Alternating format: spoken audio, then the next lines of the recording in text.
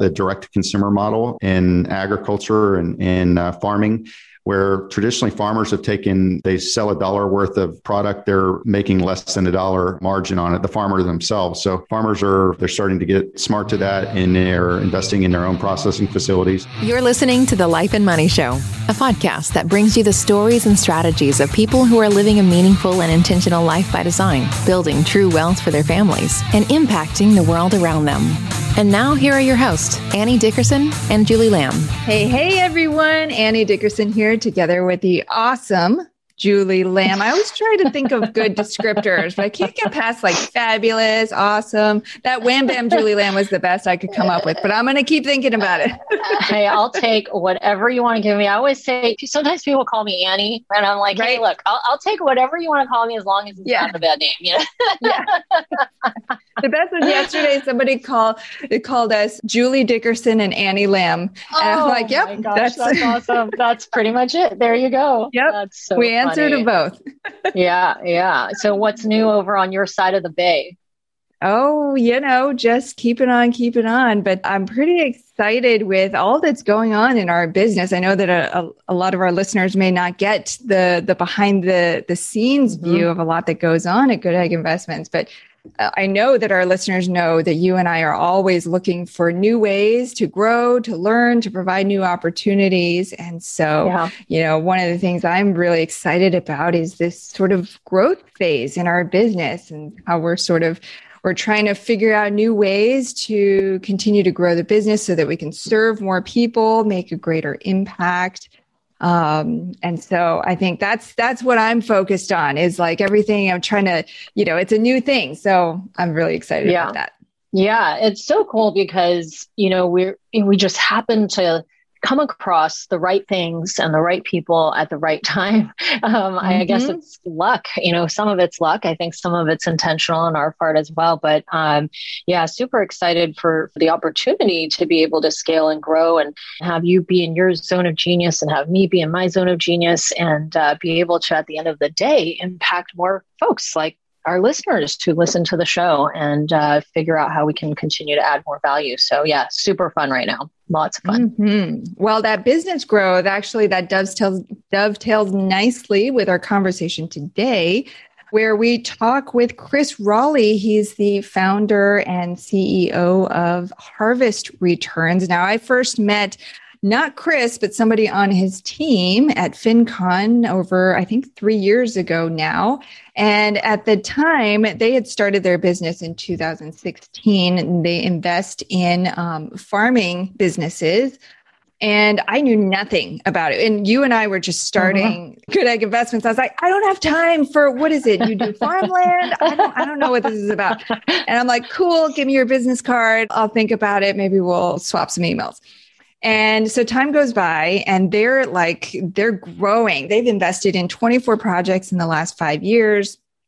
And they have a fascinating business model.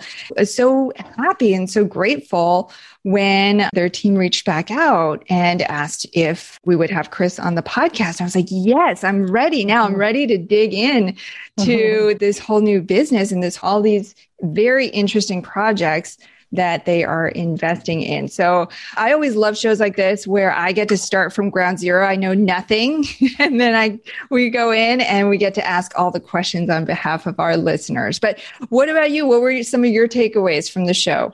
Yeah, I think it was so interesting because as I mentioned in the show, there seemed to be a lot of similarities between the industrial market where we had Neil Walgren on our show and this, where it's not so much about the land or the investment, but it's about the company that you're partnering with. And you really dig into their numbers and their financials and, the future opportunity that they have in the market that they're investing in or that they're playing in, not investing in, but the market that they're playing in.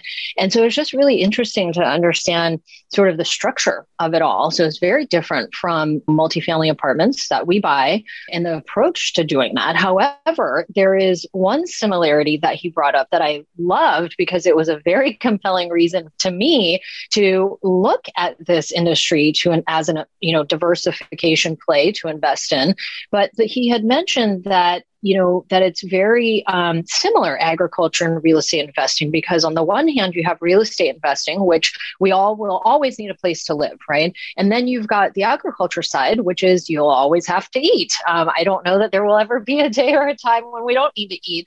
And so it's just interesting to hear that perspective. And there were a number of other things. So it was the fact that, just like we invest in real estate because we always need a place to live, they invest in agriculture and farming because people always need to eat. It's inflation based and it's an uncorrelated asset, right? And so it's just, and he went on. I mean, that was just the few things I was able to scribble down in the time that he was talking. But to listen to the show, because he talks about all the different reasons why they invest in the farming business. And so it was just so fascinating to learn. I love learning about these alternative investment opportunities. And it's definitely a focus for us at Good Egg is how can we expand? I think that's more of our long-term vision. Right now, we focus on multifamily and storage and mobile home parks, but how can we get to a point where we are able to offer diversified opportunities to our investors? And I think right now is such an important time for investors to be thinking about that as well because of everything that we're going through in the world. So, yeah. Mm-hmm. I mean, yeah, that was one thing that stuck out to me too was, it turns out people like to live indoors and people like to eat. So if you're going to invest in two things, invest in real estate and invest in farming. And it's fascinating to hear him talk about how the farming industry has changed over the years and where he thinks it's going to go and how their investments sort of play into the changing landscape of farming. And they always say, the best investments you can make are in real estate and in business. And so he talks about a lot of the opportunities they're seeing to invest in farming businesses. So for all of our listeners, if you know nothing about these types of investments, don't worry. We cover it all in this show. And whether you're considering investing in farming businesses or you're investing in multifamily or rental properties, whatever it is, a great place to start is to get a copy of our book. It's called Investing for Good. And we have a free copy for all of you. Just go to goodegginvestments.com/book. And with that, let's dive into our conversation with Chris Raleigh.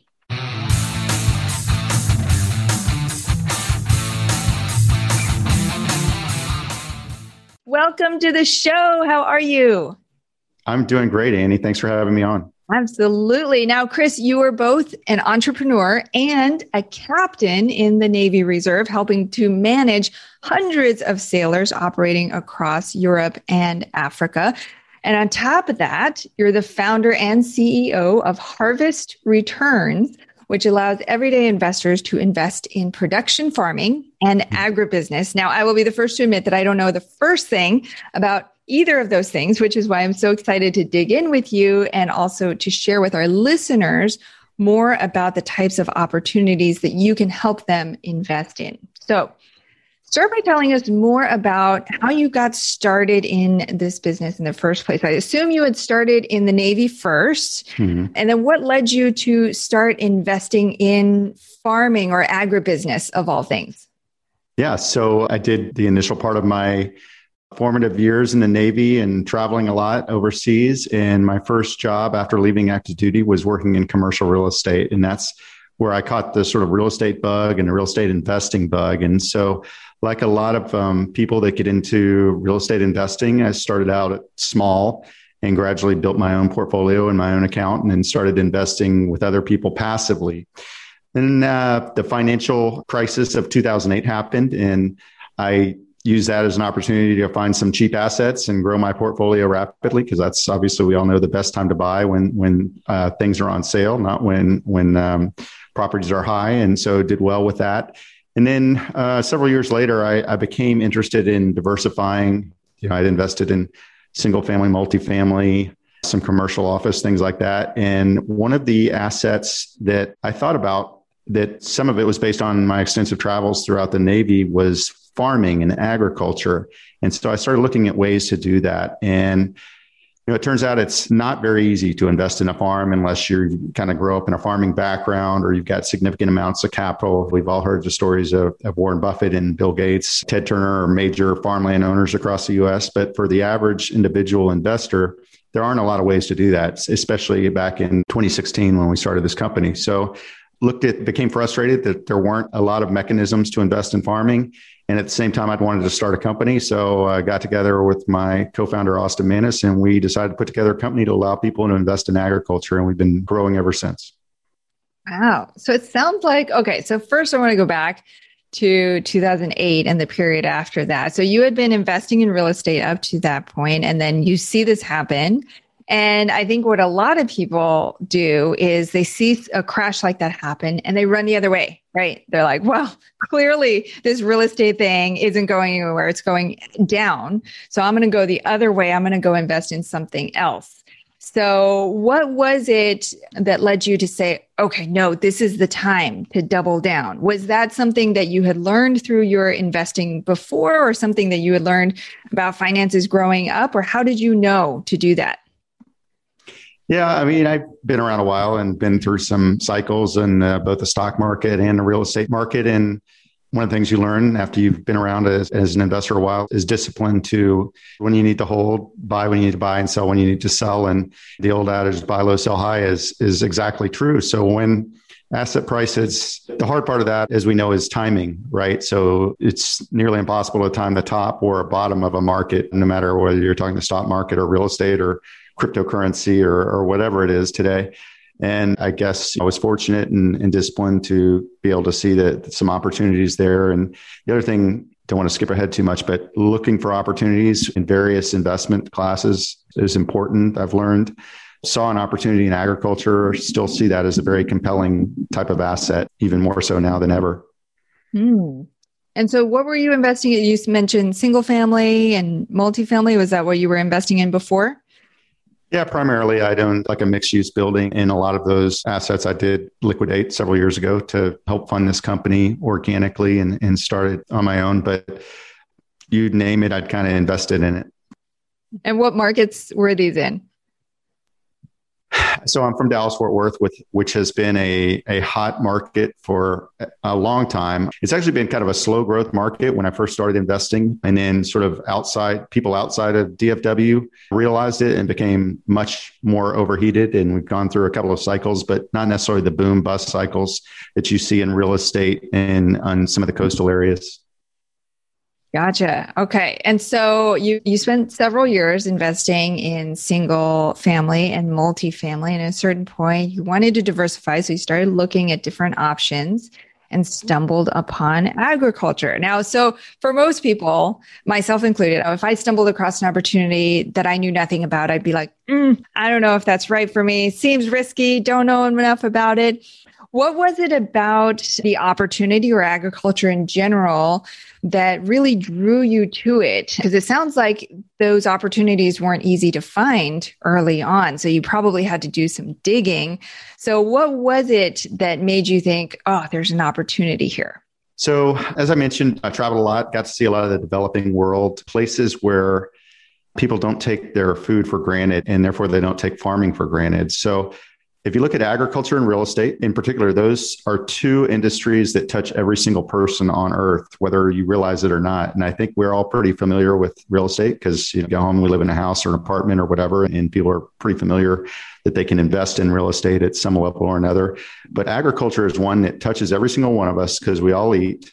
The demographics are very compelling because the world population continues to grow. So just like housing, people are going to need a place to live. People are going to need to eat.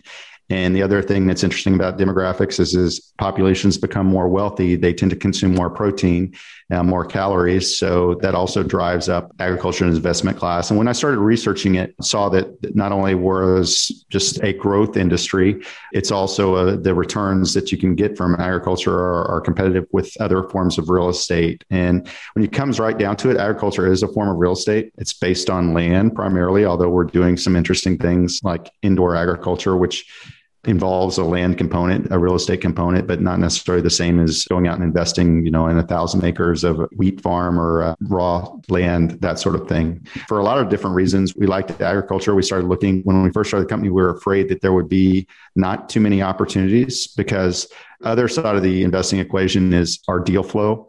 And that started out, we were worried about that because we thought, well, farmers all over the country have guaranteed USDA subsidized loans and those sorts of things, which is true. However, those type of kind of guaranteed loans and financing are really optimized for traditional farmers, row crop farmers. So people growing corn and soy, wheat, and things like that. As you might drive through the Midwest US, people, that's sort of what they associate with farming. But it turns out there's a lot more farming, kind of opened our eyes to it. And we like to open our investors' eyes to different types of agriculture and agribusinesses they can invest in. I wanted to ask something really quick. I wanted to go back to what you said earlier, that farming is not something that it was typically, and maybe still not today, because Annie and I haven't heard about it, but that doesn't mean anything. But you said that it's not easy for people to invest in farming. Why is that? It's just not an asset class that comes to most people's minds. And it's also fairly new as an investment vehicle. So the first sort of people or entities actually to invest in agriculture were some institutions back in the 80s. Institutions like university endowments and pension funds started buying up farmland because it's not correlated with the stock market. So it was fairly safe, low volatile, steady returns, steady appreciation. It's inflation based, just like real estate. We all know that, yes, you have market cycles, but in the trend, the overall trend is upward as inflation continues to shrink the value of dollars, but increase the value of assets. And that's why we all, as real estate investors, want to hold those assets. Same thing is exactly true with farming. This is fascinating. And so I'm sure you talk to people all the time and potential investors who know very little about this, so myself included. And so give us your high level, overview, your pitch, your spiel about what these opportunities are all about and why people should consider investing in them. Yeah. So I mentioned the demographics. Everyone has to eat, and the population continues to grow. So that's sort of the underlying thesis.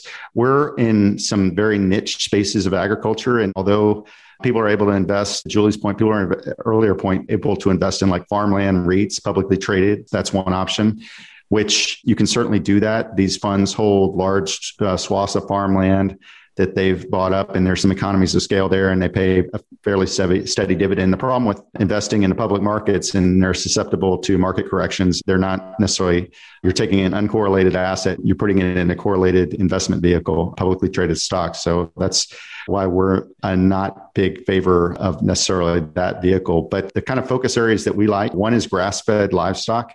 So if you go into the supermarket, you'll see your hamburger meat, and you'll see grass-fed hamburger meat or grass-fed, grass-finished hamburger meat or beef or lamb. And you'll see that those particular products generally tend to get a premium. They have various health benefits, lower fat, lower cholesterol, those sorts of things.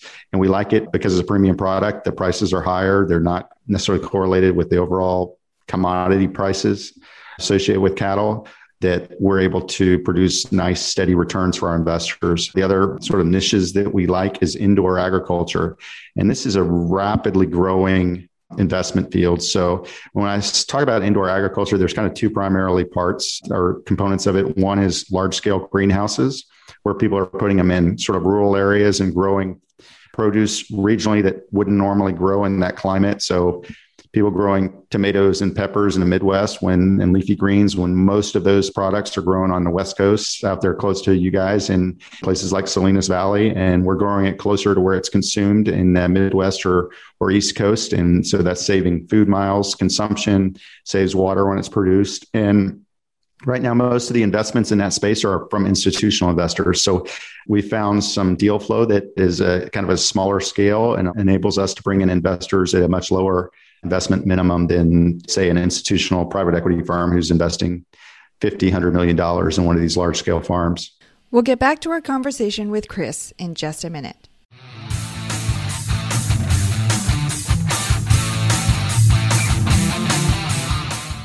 Have you been thinking about investing in real estate but aren't sure you have the time or the desire to manage the investment? Perhaps you're afraid, like we were, that you'll make the mistake of choosing the wrong mortgage or the wrong team and lose your entire investment. Well, that's exactly why we created the Good Egg Investor Club. We do the work of identifying solid real estate investment opportunities in the best markets around the country and then partner with you to acquire these investments, and then we'll all share in the returns. We'll identify the growing markets, strong, experienced teams, and the solid deals. We do all the heavy lifting of managing the tenants and the renovations, and as a passive partner, you get to enjoy all the benefits of investing in real estate, monthly cash flow, long-term appreciation, and the ongoing tax benefits. When we first discovered passive investing through real estate syndications, we realized it fit perfectly into our busy lives. We could put our money to work for our families, work less, and get more time back in our days so that we could focus on what matters most and discover our true passion and purpose in life. We've now helped hundreds of people invest passively in real estate syndications and are seeing the positive impact it's had on their lives. We invite you to partner with us by joining the Good Egg Investor Club today so you can start putting your money to work for you and get more time back in your day, because we know that when people have more time in their days, they can do the true work they were intended to do, and the world will be a better place. To sign up for the Good Egg Investor Club, go to goodegginvestments.com/invest and we'll take it from there. That's goodegginvestments.com/invest.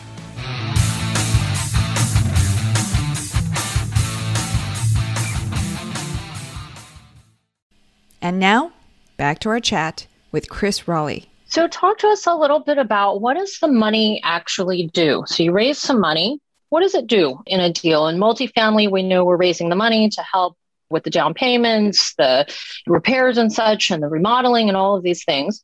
When you raise money for farming investments, where does the money go and what does it do? Is there any positive impact on what investors are doing? Talk to us about that. Yeah, so we basically different types of investment, different structures. Some of our project developments, so like brownfield development, just like you might invest in an apartment complex development where people are starting with a piece of dirt and building an apartment.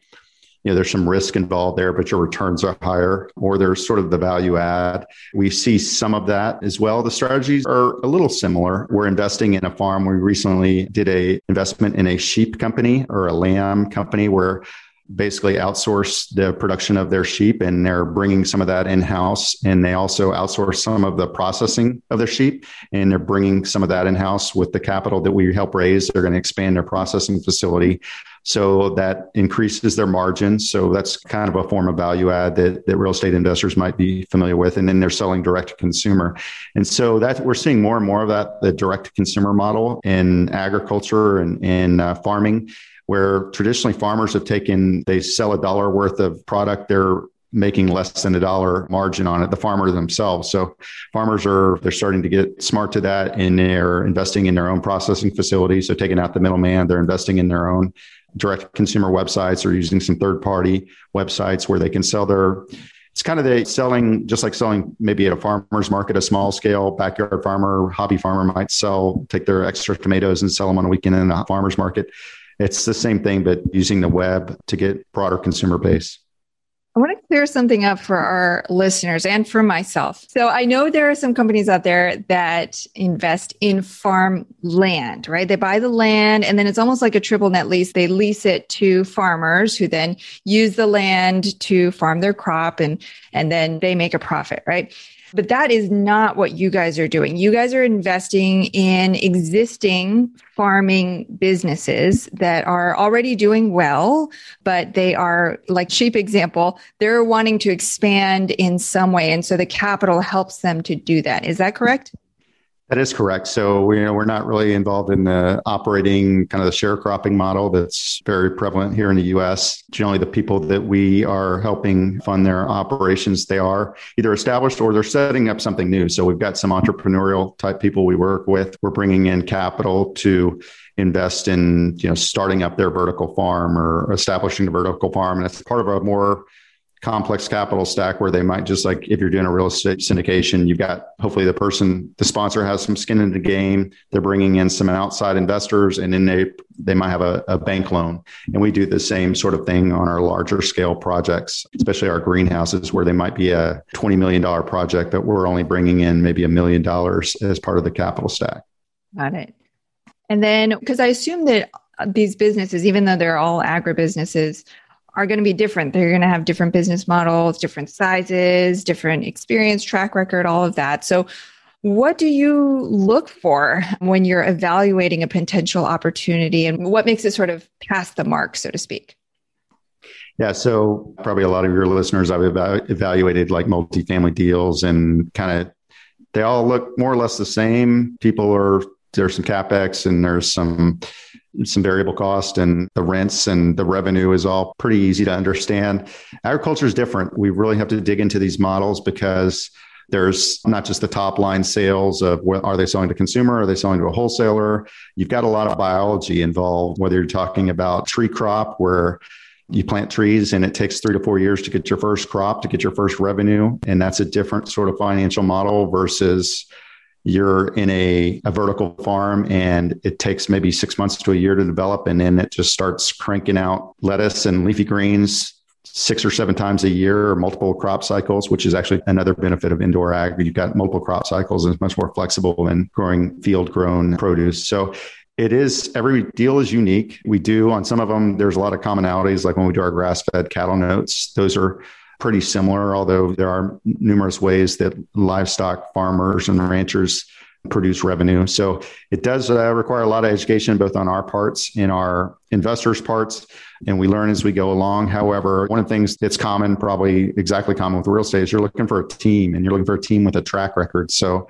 when somebody comes to us with a project, we look deeply into their background. Have you done this before? And maybe you haven't done this particular crop or this particular type of operation, but maybe you put together a company, you built a company, you've grown sales, increased revenues, you turn something around, that sort of thing. So sponsor track record and sponsor ability to execute on the plan they put together are critical, as well as the numbers and the market conditions and things like that. When you look at these types of opportunities and you identify one that you say, okay, yes, this is one that we want to partner with a farmer on, give us your top 3 things that make a good investment opportunity where you're like, oh, yes, this is definitely something we want to bring to our investors.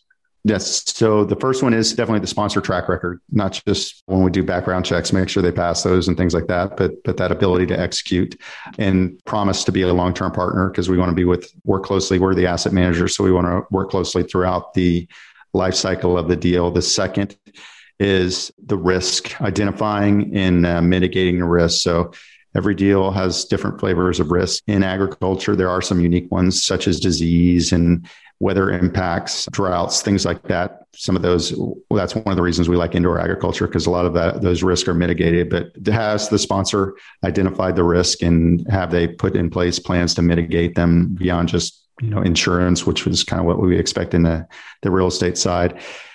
And then the last is, where are they growing and how are they growing it, and what's the market for it? So it's just something, is it a trendy product? Is it a product that's got a nice steady growth year over year? Is it a product that's insulated from swings and volatile swings in commodities, things like that? And what are their offtake agreements? So real estate, you have renters. Agriculture, you have offtake partners. So, are they selling to Whole Foods, name brand? Are they selling direct to consumer online? Are they selling to a big distributor? Is it just a commodity product where they bag it and ship it off and it sits in a grain silo for months on end? So those are all types of questions that we answer, Julie.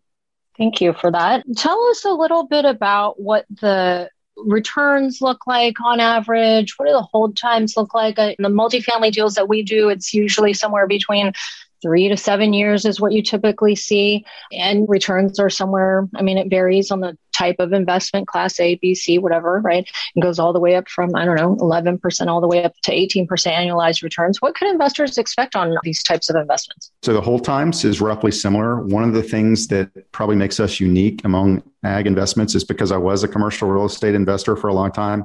I tend to structure these deals as I did commercial real estate deals. So we look for a defined exit duration, defined exit strategy. Traditionally, farmland investing, you go out and you buy a piece of land and you sit on it for 10 or 20, 30 years, or a pension fund does. You collect those kind of low cap rate rents, and then you hope that there's some appreciation. You sell it at the end, and that's where you make most of your IRR. So for us, because we're investing in operating farming businesses, the types of exits we look for and the durations, 3 to 5 years is probably 3 to 7 years is roughly what we see as well.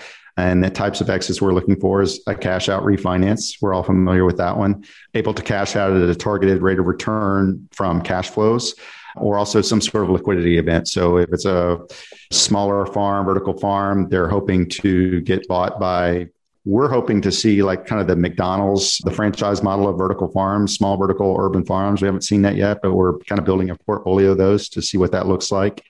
In those exits, as far as returns go, we've done some debt, which is 8 to 12%. Our investors are, as you guys know, everybody's got a real desire for fixed income right now and yields because the interest rates are so low. So we've had some success in raising capital on our livestock, cattle notes and things like that. And then on the equity side, north of 14, 18%, sometimes on the development projects like indoor farms, north of 20%. We've had a few exits. We have another few several that are in progress. We've done a total of 24 deals. So we're just watching that closely to see how it pans out. You mentioned asset management. I'm curious, when there's already an existing business, what's the role that you play in terms of managing the asset? Yeah, we take some fees. We take generally a carried interest in the deals. So when a deal successfully funds, we will basically share in the returns from the investors, primarily at the exit, and any distributions that are paid off, kind of your traditional waterfall sort of structure where the limited partners are taking most of the cash, and then we're splitting based on sometimes preferred return, sometimes other types of structures.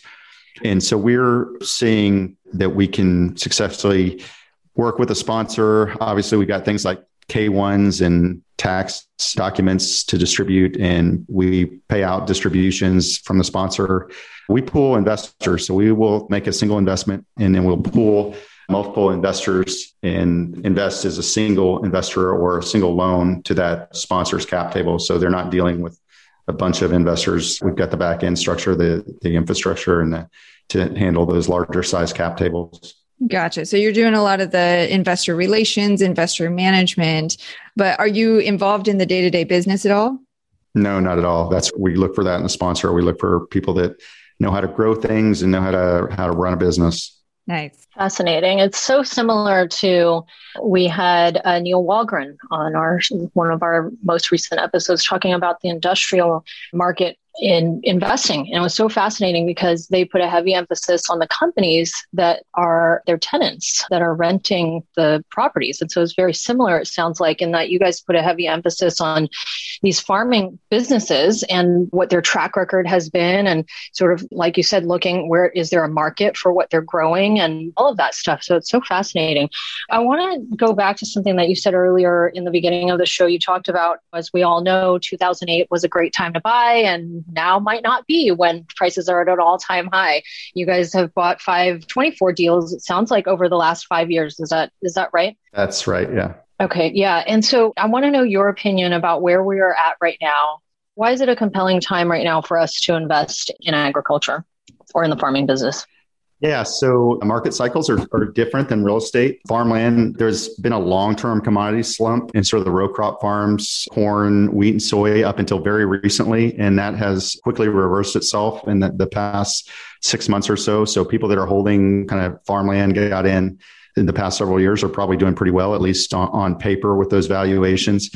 Our particular types of offerings are different because we're in operating businesses that are insulated from commodity cycles. We're not really worried about what the economy is doing as long as people keep eating and keep buying. Now, granted, we are in this sort of higher end market in some of our products, which generally it's just like Class A real estate. It's going to do well whether the economy tanks or not, because there's always going to be that luxury element. There's always going to be the Class A tenants that need those higher end accommodations or office buildings sort of thing. So we're not too worried about what the economy is doing because we know that the population is going to keep going and people are going to keep eating. Love that. I'm curious, and this I don't know how related this is, so I'm just going to put it out there because I'm curious how much the change in the way people eat, right? So we've got organic, non-organic, GMO, non-GMO, we've got keto, paleo, Whole30, Atkins, all the different varieties, right? Gluten-free,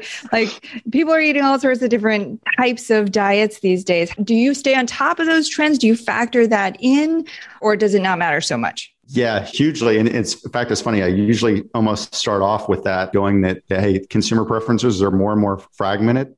When I grew up, I would eat whatever my mom put in front of me. now kids they want their organic vegan bento boxes or what, very specialized sort of food. They want to show off to their friends and put it on Instagram and things like that. And that's cool. So effect of that is that consumer food preferences are becoming much more fragmented. So our agriculture industry writ large has grown just the opposite direction, very commoditized, very industrial the past 50 years. Why? Because it's cheaper to produce food that way, and you can just produce in scale. So what we're seeing is more farmers, whereas the past 200 years in the U.S., the number of farmers have shrunk. There's only about 2 million farmers. There used to be over 90% of the population was farmers 200 years ago. So we're seeing more and more farmers starting, more and more farm entrepreneurs that are doing things like organic, that are doing plant-based protein. We helped fund a spirulina algae company last year up in New York, which is a form of alternative protein that people are putting in smoothies and things like that. That is actually, it sounds weird, but it's actually really good. We're doing cattle, grass-fed sheep, things like that is part of that trend that people want, very specific, whether it's a keto diet or things like that. They want very specific types of protein. So we're excited that we're able to kind of help with those food trends. The other part of that equation is that the ag funding industry, the finance industry hasn't kept up with those trends because they're just not nimble or flexible enough. The ag credit unions are run the way they have been run for 50 years. And so as a startup, when we kind of attack this market and look to disrupt it, we're able to provide much more creative financing structures for the farmers that are doing these unique things. So fascinating. Given what you now know and having done 24 deals, what do you see as the future of the agricultural business?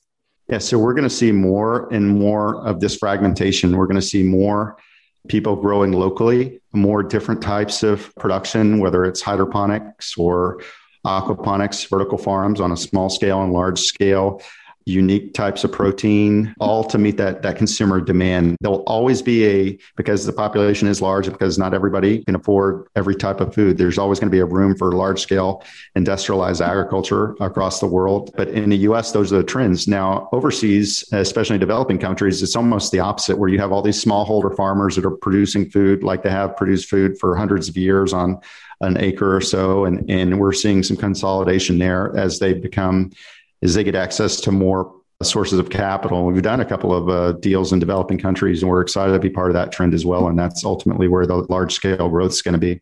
Nice. Well, I could go on and ask so many more questions. It's so fascinating to hear about this industry. I am definitely intrigued and will want to chat with you after the show for sure. But we're going to move into our Life and Money Show Spotlight round, where we're going to ask you a couple of questions around life and money. So the first question is, what is one thing that you're doing right now to live a meaningful and intentional life by design? Well, one of my hobbies and pastimes has been travel. So with COVID winding down, I'm excited to get out and see the world some more, and working on scheduling some trips both in the U.S. and abroad. Nice. What are some places on your, what's on your list? 3 on the list? Yeah. So the only continent I haven't been to is Antarctica. So that's on a bucket list sometime. Eastern Europe, haven't spent much time there. I'd like to get out there. Parts of South America, haven't seen. Yeah, just lots of different places, and go back to some of the places that I've enjoyed. Like Iceland was a tremendous, amazing place. I'd like to go back there. Nice. We're trying to get to Iceland too. Probably won't make it out there until next year. Where do you like to go there? So I did I took my daughter a couple of years ago. We did kind of the southern route, which is really interesting. Ocean, mountains, farms, visit a couple of farms while we were there, that sort of thing. But now there's a live volcano that it's become kind of a tourist attraction. So that's also interesting. Oh, nice. I think I've seen videos of that where they look uncomfortably close to the lava flow. I'm like, is that okay? Yeah.